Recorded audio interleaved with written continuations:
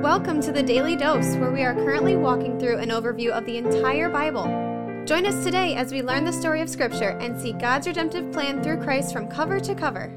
Let's listen to Matt Reisetter, Director of Christian Crusaders and the Cedar Falls Bible Conference. Today we're in Matthew chapter 21, verses 23 through 27. As we've said, we're in the middle of Holy Week, and here we're going to see Jesus square off with the Jewish leaders again. This is starting to get to a fever pitch as we approach Thursday night and Good Friday, when he'll be betrayed and arrested and turned over to Pilate and crucified. You can feel the tension building because Jesus is giving them less and less room to wiggle, and as they're cornered by him, they're going to do what they can to get rid of him. And when he entered the temple, the chief priests and the elders of the people came to him as he was teaching and said, "By what authority are you doing these things, and who gave you this authority?" When it refers to these things, he's referring to who gave Jesus the authority to go in the temple and throw the money changers out, flip the tables, and do what he did in the text for our devotion a couple days ago. Jesus answered them, "I also will ask you one question, and if you tell me the answer, then I will also tell you by what authority I do these things." So a couple things are at play right here. One of Jesus' best responses to questions is another question. That's what he's going to do here. And in this case, this is Jesus saying, I'm done playing games. I'm going to call you out. And Jesus has called them out in the past, but this has got a different feel to it, a different tenor to it, because as I said earlier, things are escalating quickly. So Jesus goes on in verse 25. "The baptism of John, from where did it come? From heaven or from man?" Jesus is referring to John the Baptist and his baptizing of others. And they discussed it among themselves, saying, "If we say from heaven, he will say to us, 'Why then did you not believe him?'" Remember, the main message of John the Baptist was that the Messiah was coming and that everybody should follow Jesus because he is the prophesied Messiah who was to come. So these Pharisees are saying, well, if we acknowledge to Jesus that the baptism of John was from God, then that means that his prophecy about Jesus was from God. And if that's the case, then Jesus is going to ask us, well, if you think that that was from God, then why aren't you believing him by treating me like the Messiah? On the other hand, verse 26, "But if we say from man, the baptism of John was from man, then we're afraid of the crowd, for they all hold that John was a prophet." So these chief priests and elders are kind of between a rock and a hard place. Darned if they do, darned if they don't. If we acknowledge that John was from God, then it begs the question, why aren't we treating Jesus as the Messiah like John said we should if he's from God? On the other hand, if we say he's from man, the crowd's going to be upset with us because the crowd thinks that John was a prophet. By the way, this crowd is likely comprised of a lot of people who were there on Palm Sunday saying, "Hosanna, Hosanna to the Son of David." These chief priests are like bad politicians. They're kind of measuring public opinion, measuring what they have to lose and trying to decide what they should say. So what do they say? Verse 27. "So they answered Jesus, 'We do not know.' And Jesus said to them, 'Neither will I tell you by what authority I do these things.'" Jesus is saying to these guys, hey, you're the Jewish leaders. You're the chief priests. You're the elders of the people. And if you can't tell me with any confidence whether the baptism of John was from God or from man, then I'm done wasting my time with you guys. And I'm not going to tell you by what authority I do these things. Fact is, he has made it clear over and over and over by what authority he does these things, but the Jewish leaders have rejected that, and they're just trying to bait him into doing it again so they can destroy him once and for all. They're going to get their wish in a few days, at least partially, because they are going to destroy him, but it's not going to be once and for all. It's going to be for about 2 or 3 days until he rises again, defeating sin, death, and the power of the devil. The other thing Jesus is implying here is, guys, if you can't decide whether the baptism of John is from God or from man, then how is anybody supposed to take your opinion of me, Jesus Christ, the Messiah, seriously? Determining whether John the Baptist was from man or from God is like kindergarten level discernment. If you can't get that right, then you're not going to get upper level discernment in trying to decide whether Jesus is the Messiah from God or not. There's no question these guys are making fools of themselves, and there's no question Jesus is exposing them as such. But as I often say, let's not be too hard on these guys, because there's a little chief priest and a little elder in us. We're born into sin. We're born blind. We're born enemies of God. In our natural condition, we also wouldn't recognize Jesus as the Messiah. But God in his mercy has left his word, the scriptures that we're reading today, to show us the way to the Messiah. He's left the Holy Spirit to dwell in those who trust in Christ, to convince us of the truth and to regenerate us and help us be born again so that we can see Christ for who he is through eyes of faith. And friend, faith is the linchpin. We're saved by grace alone, through faith alone, in Christ alone. You might have a great church attendance. You might know a lot about scriptures. In those ways, you'd be very similar similar to these chief priests and elders of the people. But if you, like they, do not have faith in Christ, then you are still in your sin. You're not clothed with the righteousness of Christ. And when your life is over, or when judgment before God comes, you will not be forgiven. You will not be given a place in heaven. But that can all be sorted out today. If you'd receive Jesus Christ, you believe in his name, if you confess with your mouth that Jesus is Lord, believe in your heart that God raised him from the dead, acknowledge your need for a Savior, somebody to remove the sin from you so you can stand holy and blameless and confident before God, then here's your guide, the Messiah, Jesus Christ, who's on his way to fulfill the exact purpose that he came for in just a few chapters. Have a good day. The Daily Dose is a podcast of Christian Crusaders radio and internet ministry. Please subscribe to this podcast, leave a 5-star rating, and prayerfully consider financially supporting our ministry at ChristianCrusaders.org, where you can also find our weekly 30-minute radio broadcast,